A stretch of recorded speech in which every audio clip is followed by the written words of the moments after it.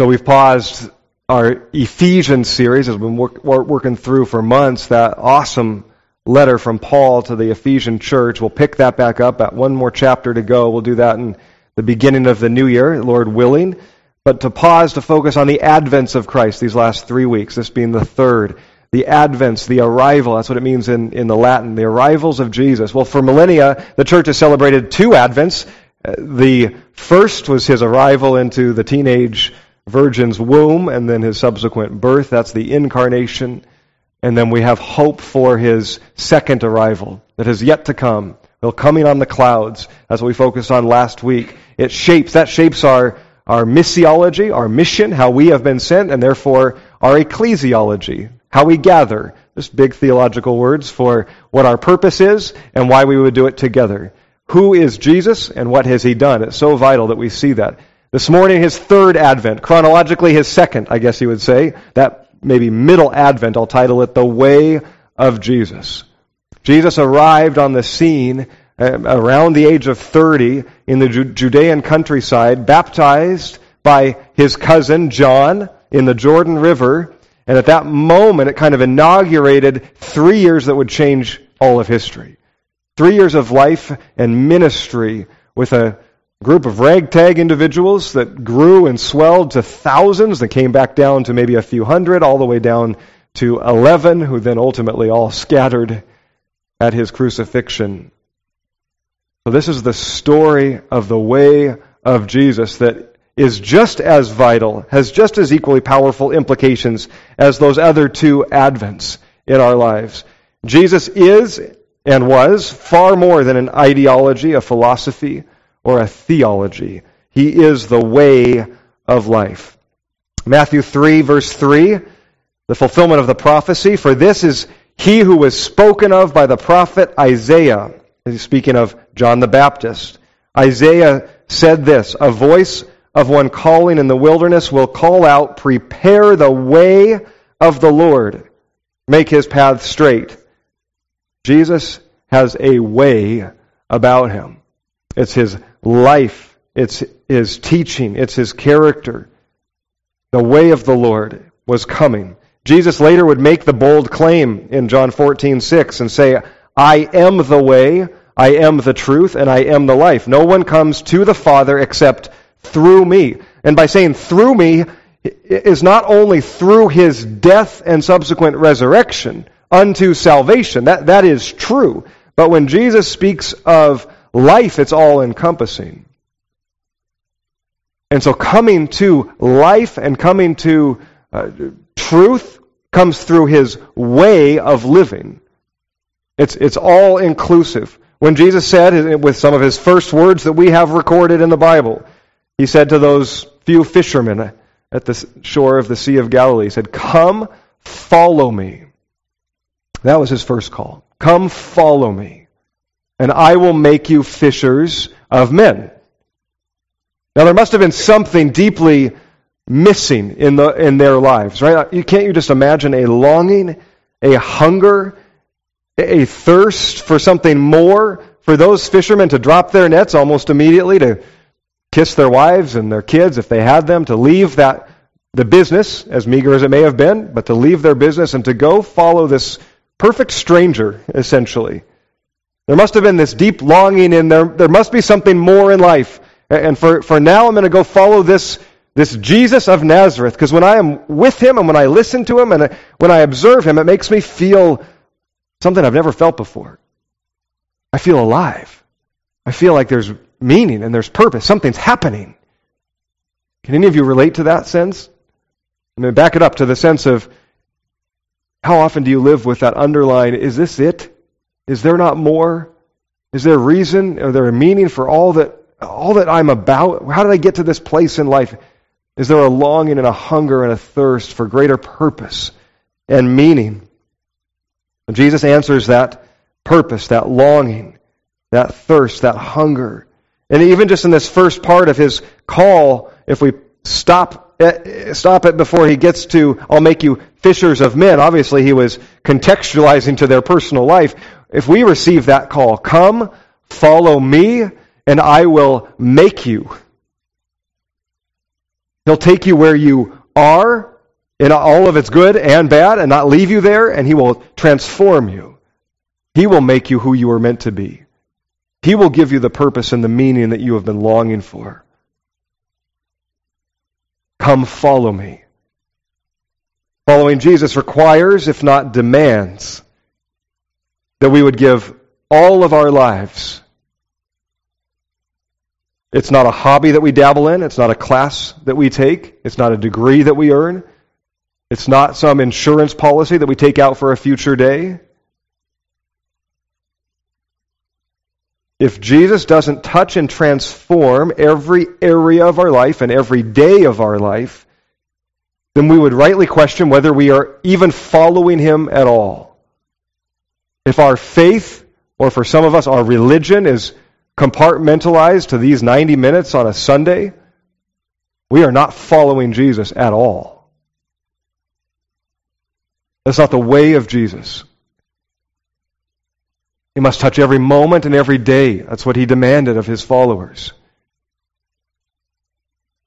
And if we're not following Him, it's either because we are ignorant of His teachings, His commissioning, His commandments, or we do not believe them. We either have not heard them, or we've heard them and said, I do not believe them. Because our behavior is determined by what we believe. When you come to believe something, it changes how you behave. It reorders, it reprioritizes your life. Jesus said it this way, where your treasure is, there your heart will be. What you value most, that's where your passion is. That's heart was all inclusive there. It's not just that beating organ inside of you. It's the center of your emotions, your will. If you treasure something, you're all in with that thing. It's just natural. Where your gaze is set, so you will go. Right? Have you ever been running on a treadmill and you turn your gaze, or maybe you turn completely? That's dangerous. Grab onto the handrail quickly. Well, I have a picture of running on a treadmill and having like a TV that's just off center. And you're watching that TV, it is very difficult to keep going straight, and you might be just a couple degrees off with your gaze. Your body tends to go where your gaze is, even though your thought pattern is continue down this straight path. When your gaze shifts, so you go. To maybe tragic or embarrassing results, depending on if you've had that experience. Perhaps it would be most helpful, considering our current culture today, to completely end the usage of the term Christian. Does that sound blasphemous? I don't know if you use that term, maybe you don't. Let others use it for you if they will. That's the first derogatory slur toward the followers of Jesus. These are Christians. They are little Christs. They represent Him or represent Him so much that they look just like Him. They live just like Him. And how dare we actually claim that term? To say that we are just like Him. In all of my life, in all of my ways, I live like Jesus. I am a Christian. Is that what you mean? Is that what is meant when it is said of you? Maybe we abandon it altogether. That's not what they first described themselves as. In fact, before they were even the believers in Jesus were even called Christians, they were called followers of the way. The way being Jesus, and a way of life. If we would say anything, that's how we rightly would say it. I am a follower of Jesus Christ, Jesus of Nazareth. Oh, I'm not getting all that well, but I am following Him. That we might rightly claim. That's the focus of our gaze. When He said, come and follow me and I will make you, He meant in every way. This is why the life of Jesus is so vital. Without the life of Jesus, God remains this massive concept, idea. At least for the Israelites in the Old Testament, they had the pillar of fire and cloud that maybe brought it to a little bit of tangible sense that He was with them. But if you then said, our goal is to be God-like, to be like God, man, imagine the disconnect. How do you become like an all-powerful, all-knowing, eternal, unchanging Spirit? And so it becomes wholly other. That gap and that distance between you and that holy God is massive. Jesus brings that into reality for us. Jesus doesn't just show us what God is like. He shows us that God is in fact Jesus-like. Jesus was his purpose of revelation from before the foundations of the world. We, people, were created in the image of God. This is what it looks like to bear his image. Jesus becomes the perfect model for us that we now can relate to. We can understand, we can grasp what he is like. Imagine this. God is God after all, so he could redeem his people, if that's been his mission from the beginning, to create a perfect world in community with himself that is then subsequently broken because his creation doubts him, dismisses him, rejects him, believes the lie of the enemy, and they are separated from fellowship. And so from then on, he's been redeeming that covenant and pursuing his lost creation. He can do that however he wants. He could simply have sent his Son, he could even have incarnated, but without a history, into a different place at a different time. Imagine what that would have been like, to have Jesus come riding in on the white horse, not the donkey, with no known history. Who is this man? A mystery surrounding him. Gone to the cross in redemption, subsequently raised from the dead in glory and in victory, unto our salvation for all who believe. This is a slight shift of the story. And yet, what are we left with if then the answer is to our life and purpose and mission, be like that? How? Be like what? Unknown? Mysterious? How do I follow that example? And we're left with, again, a disconnect. The life of Jesus, that middle incarnation into the Judean countryside, to dwell amongst a people, to live and minister for 3 years is so vital for us, and we can overlook it far too often and too easily. If we're left to follow a doctrine, not a person, a concept, not a hero, it may change our philosophy, it may change our thinking, which may turn into some behavioral change, but unless it captivates our heart, the whole of ourselves, it won't transform us. A hero calls us to action. A hero calls us to a heart-level passion of following. It reorders all things and all priorities. And Jesus is the greatest and yet most unlikely hero of all time. Does he captivate? Does he call us? And we must not take for granted or overlook or dismiss or diminish his life and his ministry while here on earth. It is vital for us. We've done it forever, for millennia. The Apostles' Creed, as true as it is, one of those first kind of creedal statements and declarations by the early church. Here's a part of it. It says, I believe in Jesus Christ, God's only Son, our Lord. He was conceived by the power of the Holy Spirit and born of the Virgin Mary. He suffered under Pontius Pilate, was crucified, died, and was buried. That's the middle portion. It goes on. Some preceded it, but that's the portion on Jesus. What happened? We skipped over 33 years with a comma right there. He was born of the Virgin Mary, comma, he suffered under Pontius Pilate. What happened in the 33 years in between? As if they'd meant nothing? And yet they mean almost everything. How he lived is so vital for us. We don't know much from the first 30 years. We know a whole lot from the last 3, thanks to Matthew, Mark, Luke, and John, who've recorded it from us from 4 different vantage points. We can put together so much of the story of those 3 years. We can't ignore the first 30, at least conceptually. We don't know the specifics, but we can draw many conclusions and understandings rightly about those first 30 in the life of Jesus. Namely, that he was born just as everyone else is. He grew up as a Jewish boy in a Jewish family, learning a trade from his father. He had many other brothers and sisters. He was the oldest. So imagine a household that's just as chaotic as you can imagine, with 5, 6 children growing up together. It's possible, if not likely, that Joseph died at an early age, somewhere after the age of 12. That's the last time Joseph is really seen and known. And for as faithful as he was, certainly he could have drifted away. But a more likely conclusion is that he died when those kids were still young, and that Mary was left to raise them with a community around her, certainly, but raise them as a single mom. And if that's true, then Jesus grew up also with loss and pain and uncertainty, with God his Father, clearly, but without an earthly father. Any way you look at it, I think his earthly father is gone and absent in his life from a relatively young age.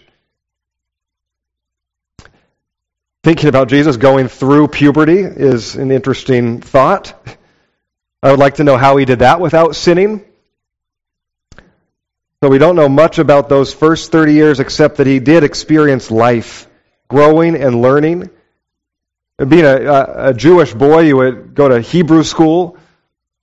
You would study and memorize the Torah. The first 5 books of the Bible, that was basically your text and your all-day curriculum to learn and to memorize, to be able to quote and recite from the Hebrew text the first 5 books of the Bible. And if you want that exercise, open up those Bibles, squeeze Genesis through Deuteronomy.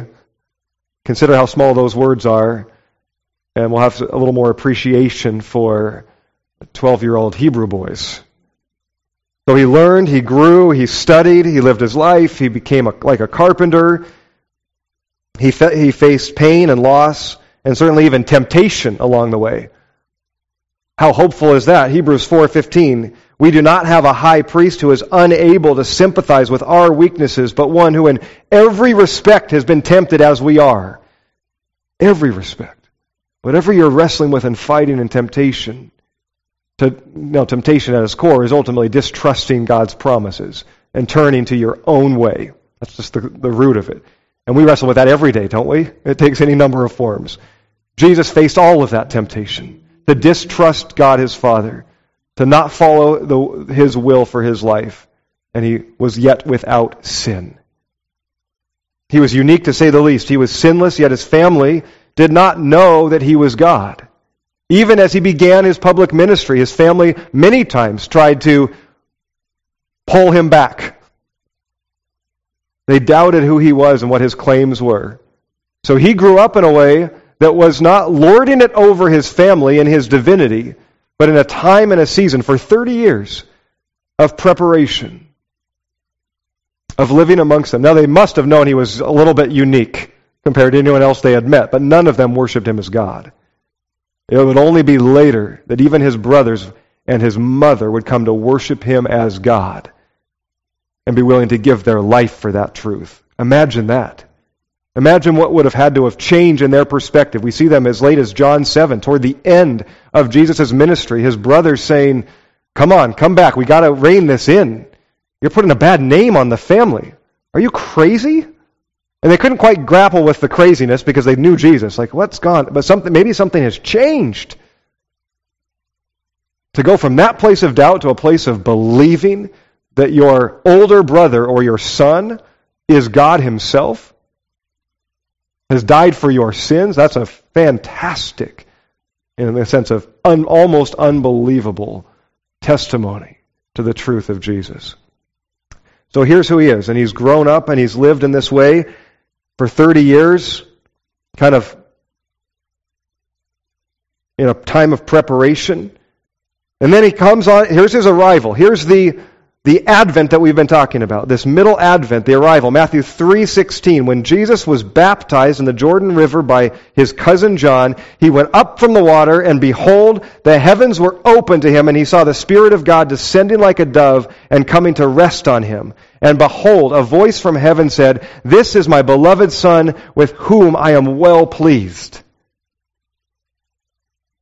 That's that middle arrival.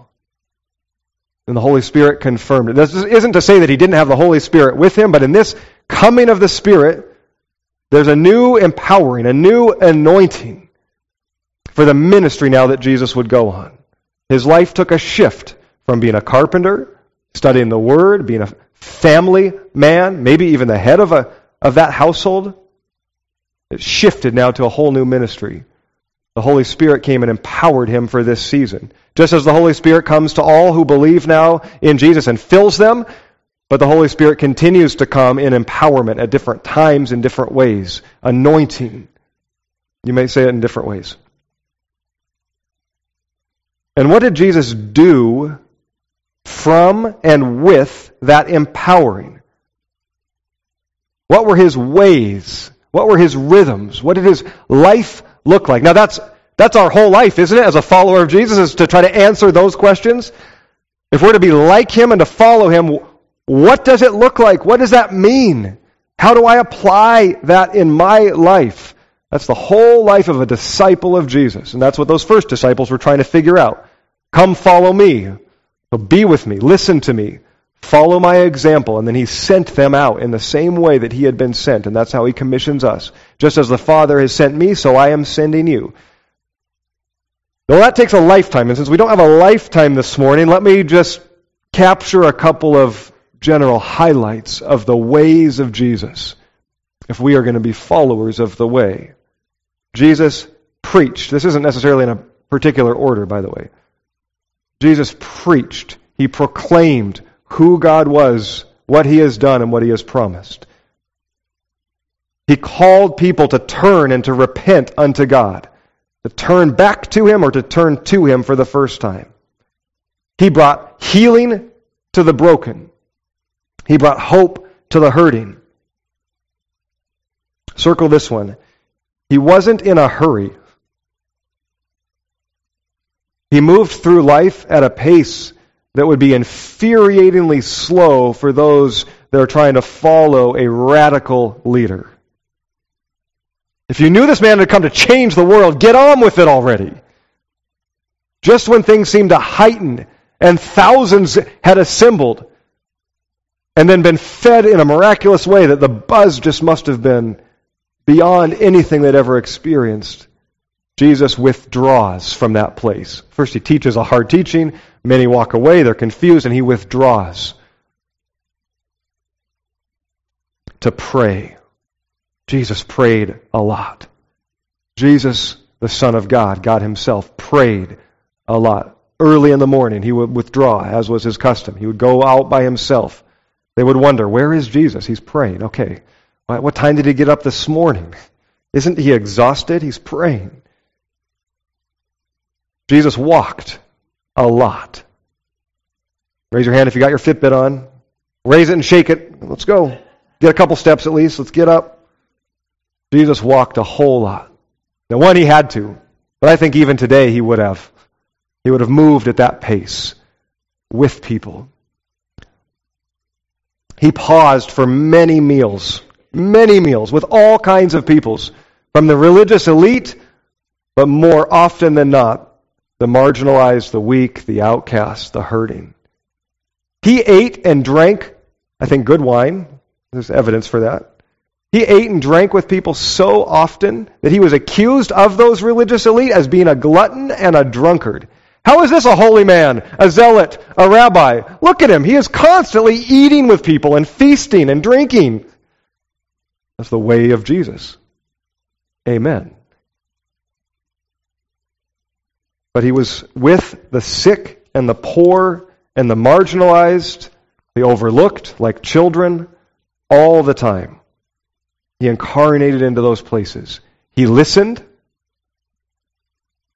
He spoke. He spoke often in stories. He told stories. He listened where the hurt and pain was and spoke into it. He served. He gave. He poured out his life. He took the form of a servant to even wash the feet of his disciples. What a picture of really his whole life. And this is just a snapshot, a cursory overview. But in these ways and rhythms, he changed the world. No greater force or movement has ever been known in the history of our world that even today, hundreds of millions, if not billions, living today would say, I am following this man. And I want it to change everything in my life. Is it any wonder, I mean, we would rightly ask, how little do our lives reflect those ways of Jesus today? And is it any wonder if we then expand that to our broader culture? I would guess that most in this room would say, yes, I want to be, or I am a follower of Jesus. And then rightly be convicted when we look at our lives and see how it matches up, even with that cursory overview of the ways and rhythms of Jesus.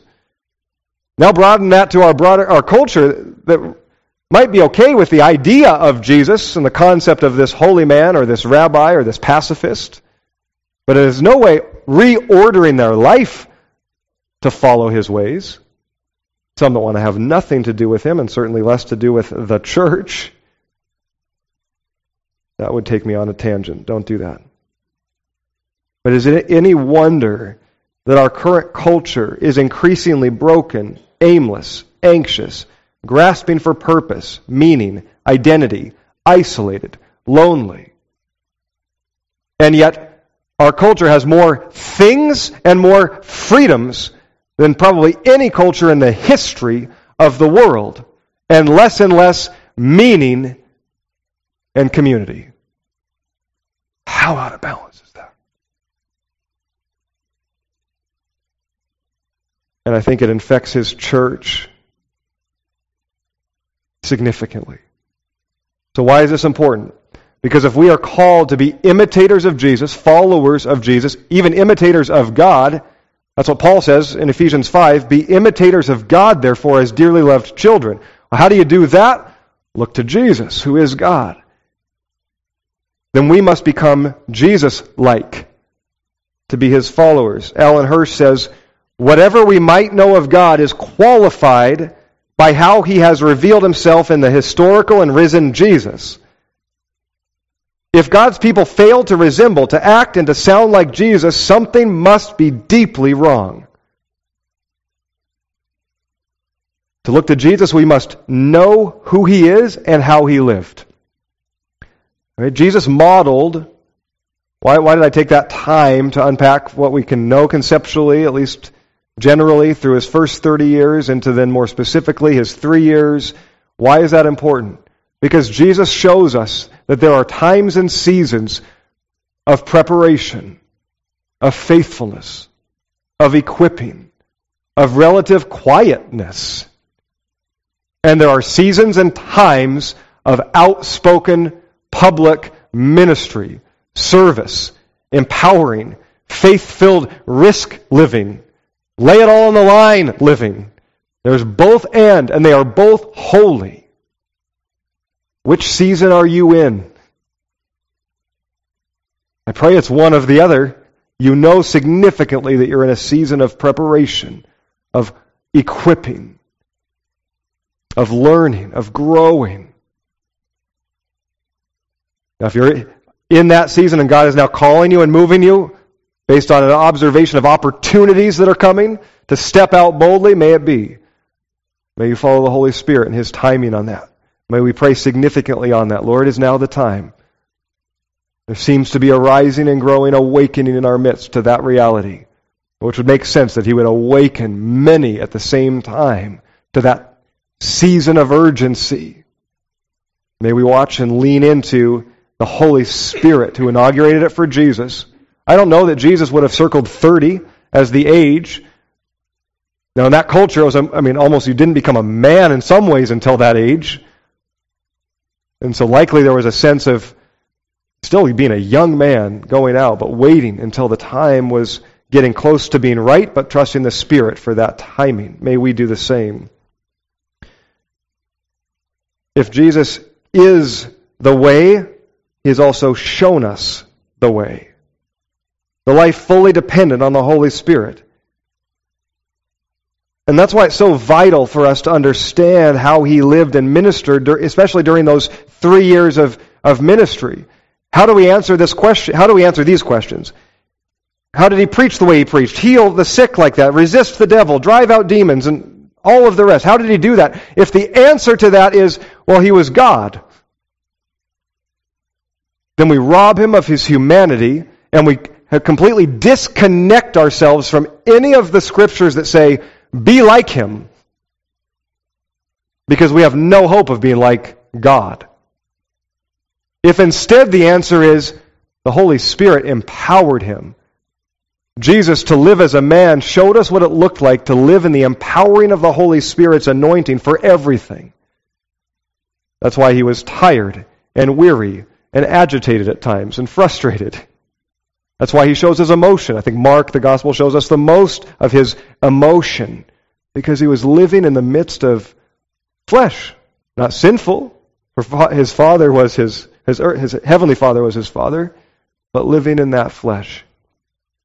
If that's the answer, then it clarifies everything of how we've been commissioned to live, and we have hope that it can be done in the same Spirit who empowered him.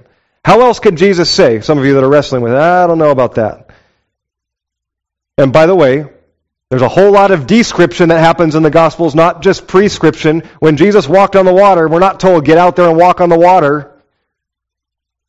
Now, generally, here's what Jesus says. And how could he say this if he is not giving the same Spirit for empowerment? He says in John 14:12, truly, truly, I say to you, whoever believes in me will also do the works that I do. And greater works than these he will do because I am going to the Father. Going to the Father and sending the Spirit. The later text in John. How could he possibly say that if the way he did everything was because he was God? It must come through God, the Holy Spirit. 1 Corinthians 4:20, Paul says, for the kingdom of God does not consist in talk, but in power. It's not an ideology or a matter of thinking, but believing that results in our transformed living. T.S. Eliot, famous poet, said this, the greatest proof of Christianity for others is not how far a man can logically analyze his reasons for believing, but how far in practice he will stake his life on his belief. When Jesus says in Matthew 7:13, I'm guessing this is a fairly familiar passage for many. It's toward the end of his Sermon on the Mount. Pretty famous text. He says, enter by the narrow gate. For the gate is wide and the way is easy that leads to destruction. And those who enter by it are many. But the gate is narrow and the way is hard that leads to life. And those who find it are few. I've come to see this as Jesus not at all speaking of eternal life. Now, when Jesus speaks of life, it really is encompassing. So it's not that there's an eternal life perspective here. We are eternal beings. He's created us with that eternal souls. But I think here he is absolutely speaking of living right now on earth. Because otherwise it contradicts the gospel.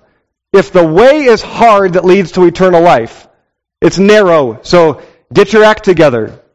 By your living, by your obedience, by your discipline, at the end you can hope to squeak through that gate and make it. That is the opposite of the gospel of grace. The gospel of grace, the truth is, nobody can make it. Jesus has done it. So then Jesus has to be speaking of the now life. Hey, the way is hard. The way of life is hard to follow me. It's hard and it's because it's narrow. The wide expanse of options the world gives you are there for you. My way is narrow. Count the cost.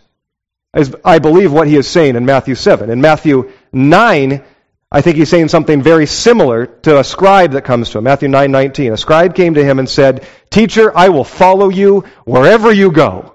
You ever prayed or said something like that without even knowing what the heck you meant? Just, I'm in, I'll follow you. I mean, we're in good company. Peter said it pretty late on and still fell short and needed to be redeemed. What does Jesus say to him? He doesn't say, oh, awesome, I've been looking for another faithful follower. Let's go. He looks right at him and says, Foxes have holes, and birds of the air have nests, but the Son of Man has nowhere to lay his head.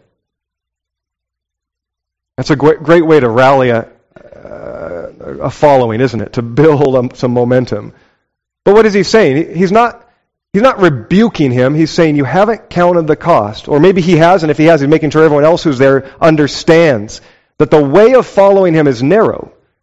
Hey, to say yes to me now, understand what you're saying no to. You're saying no to a whole lot that this world offers to you. Potentially. Safety, securities, comforts. We have some sleepless nights coming up. We're going to be sleeping out in the open. It's going to be hard. This isn't an easy journey. It's not a lot of fanfare that's going to come to this. In fact, to follow me is probably going to cost you your life at some point. Count the cost. The way is narrow that leads to life. The life that follows me. That's a saving life. Saving life happens as we believe. Believe in me, receive my words, and you will be saved. But to live the life that Jesus calls us to is a narrow way. Count it. Understand what you're being asked to give up, but also understand that you will be saying yes to the most purpose-filled, radical, awake, adventurous, world-changing life you could ever imagine. The gate is narrow, the way is hard, but it leads to the life we've been created for. Let me get intensely practical for the next 10 minutes. You said we got 4 songs? 10 minutes. And in saying this and in doing this application portion, this is as much of my 2020 vision as I can get my hands and eyes and heart around right now. Got to do it, right? It's 2020. We got to do it. But it's felt so right to preach mission in Christmas time. A lot of times, the culturally appropriate time would be, let's get through the season, let's get into the new year, and we're all thinking about, what am I going to accomplish this year? Let's get a jump start on that. One, because if we don't connect mission and purpose to Jesus coming at Christmas, we've missed the whole point. It should influence all things. So here's our 2020, or at least mine. I'm inviting you to it to share in this 2020 vision. Now understand, this fits into the big mission vision that we have as a church to help all peoples find new life in Jesus and grow to bear fruit for Him. That's the way we would say our mission in response to our commissioning, in response to love God with heart, soul, mind, and strength. That's just the language we attach to it with kind of greenhouse growing life language. That mission is unchanging. You can say it a different way, but every church should have that kind of a mission. New life in Jesus, growing up in every way to bear fruit for Him, in honor, in glory, in worship, to bless others. Now, vision is, God, what would you do? What would you want to do in our midst in this time, in this season? So that becomes like a greenhouse. We want to be a greenhouse. We want everyone who comes into this place to grow deep roots in you, to have new life, new shoots, and bear fruit.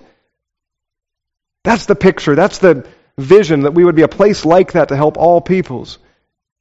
If you don't want to continue to grow in every way into Christ, to be more and more like Him, I hope that this church is an irritating place to be.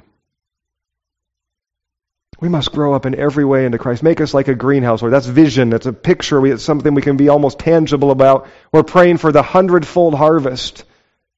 Lord, we want to be faithful. We want to sow seeds. We want to proclaim hope. But You're the one that makes anything grow. You're the one that brings any new life. That's not us. But we are praying multiply. You're the God that takes those seeds and makes them 30, 60, 100-fold. Do that. You've done it before. Do it again. That's vision. So when I bring a 2020 vision, understand that vision, that big vision, that's like a 100-year vision. Multiply, grow, expand beyond what we can even imagine or even track or even count. That's not so tangible, is it? It's like, okay, good prayer. Stirs me up, and it's good, and I should be praying into the generations, but what's tangible? Let me expand this tangibly for us for 2020. And in saying this, I hope it is relatively simple. Not easy, right? There's a difference between easy and simple. Simple, understand it. So you're going to want to write this down. I know everyone's already grabbed their papers and their notes or their devices, like this is going to be good. Building it up here. Here's a threefold 2020 vision. Read, pray, eat. You got that? I don't underestimate your ability to forget. I don't.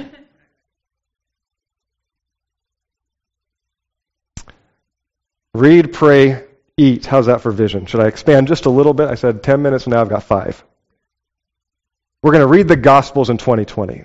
I hope you're already reading through God's Word. My guess is some of you aren't at all. We need to be in God's Word, and we're going to make the Gospels our primary text for 2020. If you're already reading, you've got your plans, you're going to read through the Bible this year, awesome. I hope this could fit in somewhere. I'm not going to put religion on it. Read Matthew in January. That can be done in one sitting. That's a long sitting. It can be done by reading a chapter a day. There's 28 chapters. You'll get there. Read it a few times. If your rhythm of reading is like, I like to read for 10, 15 minutes, you're going to read a few chapters in that time frame. That means you'd read through Matthew 3 times maybe in the month. But before you read each day, just ask, Jesus, speak. Would you speak to me today through your word? Show me Jesus. And then give me the faith to believe and the strength to follow what you're showing me in him, to be like him. And maybe if a community starts to read the same thing in the course of a month, it might inspire some conversations. What are you seeing in Jesus? What are you hearing from the Word? And if we're reading some of the same thing, we might be able to engage in a deeper conversation. Let's make the Gospels our primary text. #win the day. I mentioned this a couple weeks ago. I was encouraged by some friends of mine who are doing this, whether you use hashtags or not. Just win the day. Get up early. Whenever you're supposed to get up, just get up early. Whether that's 10 minutes, 20, I don't know. Get up early. It's still dang dark, but get up. Put the phone in the other room. You weren't going to be up anyway, so don't look at it. Give those 10 minutes or 20 minutes to the Lord. Put it away. Open your Bible. Pray, Lord, speak. Read about Jesus. And then go on your day. Man, if we did that as a community, we would be so much further ahead in the ways of Jesus. That's what Jesus did. He knew the Word, he studied the Word deeply, and it was at the center of his rhythms. So we read, we pray. It's another of our core convictions. Everything by prayer. And so I want to pray more.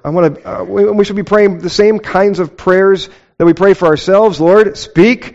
Give me faith to believe and strength to follow. We pray on a corporate level. Give us your Word, your presence, the faith to believe and the strength to follow. I want it to be the first thing we do, the last thing that we do, and the central thing that we do. Some of you are prayer warriors. Continue. Others of us need to join the battle. Sunday mornings, 9:30, we pray. That takes sacrifice, it takes rearranging, it takes movement. I'm not asking you to be there every Sunday, but would you join us in 2020 at 9:30 if you are able? We're going to move from the upper room to the fellowship hall. We know some can't get up those stairs, or it's just a bigger space for us. It's a change of context. We are going to pray missional prayers. Lord, your kingdom come, your will be done. Essentially what we already pray, but we're going to be even more intensely focused on that. That's the first thing we're going to do. This is a corporate expression. I want it to be the last thing we do. So starting today even, for anyone that wants, after the service, in the sense of after the postlude, anyone that wants to pray, we're going to gather right here and pray. For our church, for one another, for our mission. That might be 2 minutes, it might be longer, I don't know. It might be small, it might grow. Let the Lord move. There's a few of you that I've already invited to join me in that. We're just going to gather right here and pray after the postlude. It's the last thing we're going to do as we assemble. And it's going to be the central thing that we do. The center of the week, the center of the day. Anyone do the math? When is the center of our week, think of work week, and the center of the day? Wednesday noon. Wednesday noon is prayer hour. I'm convicted to do this. Join me if you're convicted. I will be here as much as possible. I'm going to be fasting that hour. That doesn't mean I'm fasting all day. Just for that hour, I'm giving away lunch to pray. And anyone that can make it here, awesome. But don't rearrange too much. Where are you going to be? Where's your field? Where's your place? Are you at Microsoft? Pray there. Are you at school? You may not be able to pray for an hour. Pray 5 minutes. That we would all pray centrally, kingdom come type prayers. Lord, send me kind of prayers. Prayer for the lost, the hurting, the broken. I will try to send out encouragements and reminders of how this could look. Center thing that we do. Let's be prayers. And I ran out of time, so I can't give you the last one. You're going to give me 1 minute? Okay. Eat more. By the way, that's that prayer, that central prayer, I'm targeting January 15th, because the next couple, I have a few things that I can't be here for, so January 15th. But that doesn't mean I won't be praying that Wednesday at noon. Center of the week, center of the day. Eat more. You're like, well, I need to be on a diet. I don't need to eat more. Well, I'm giving you a fasting challenge once a week, so that means you can add a meal somewhere else. Actually, I'm just add a meal with people once a week. Some of you already do that. It's like, well, I already do that. But be intentional, whether it's inviting to your house or you getting invited to theirs. Be creative.